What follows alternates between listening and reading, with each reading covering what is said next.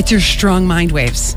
Is that what it is? Yes, it's like it's interfering with everything? Yes. Okay. All right, now this is Heather with us. By the way, that is not a question and psychic moment there. I Right. just want to point that out. It's just a fabulous introduction. Yes, Heather, you're looking forward to retirement in the not too distant future, if I'm not mistaken. Isn't that right?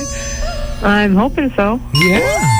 See, hoping Off to so. a good start already. Now, the thing about it is I know you're concerned a little bit about when it actually happens that you're going to be set up well and everything's going to be fine. Let's not overdo the trips to Florida to see family. Does that make sense? Well, I was actually planning a trip this winter to go see my sister-in-law because my brother and his wife have a place in Florida. I quit. It's okay. I'm just saying, be careful you don't get suckered in, because you're going to be going to retirement income, and be careful you don't get suckered into these constant trips, because you're going to have a good time. I'm telling you right now, you're going to have a good time. Rosé all day for sure one day. But that being said, is I want to make sure that you don't over splurge going, I'll see you every month, because then you might, it could overextend, and I don't want that to happen to you. You understand what I'm saying. Yeah, but I don't travel a lot. So. That's good. Then keep He's that in just that saying, path. being smart with be frugal with that. Now listen, did the health issue clear up? Are you comfortable with where you are now? They're working on it. If you tell me you have, what is happening? Because I'm going to quit this radio job. I'm going to start booking scot-free around the country. So listen, I'm like GD mind blown right now. I don't know. This is Heather and I.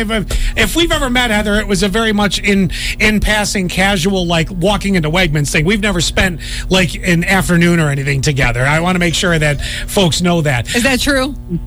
That is correct. Yeah, that's also not a psychic moment. Driven through a line and said, hi, Scott, and hi, Ellie, and... There it is. Now, I want to come back to the health thing for a couple seconds there. It was really frustrating for a period of time because you probably had to do quite a bit of jumping around. It wasn't one of those things where it was like cut and dry going, okay, you have cataracts, you're going in for surgery. When you come out after 3 days of the blindfold, you're going to be able to see well.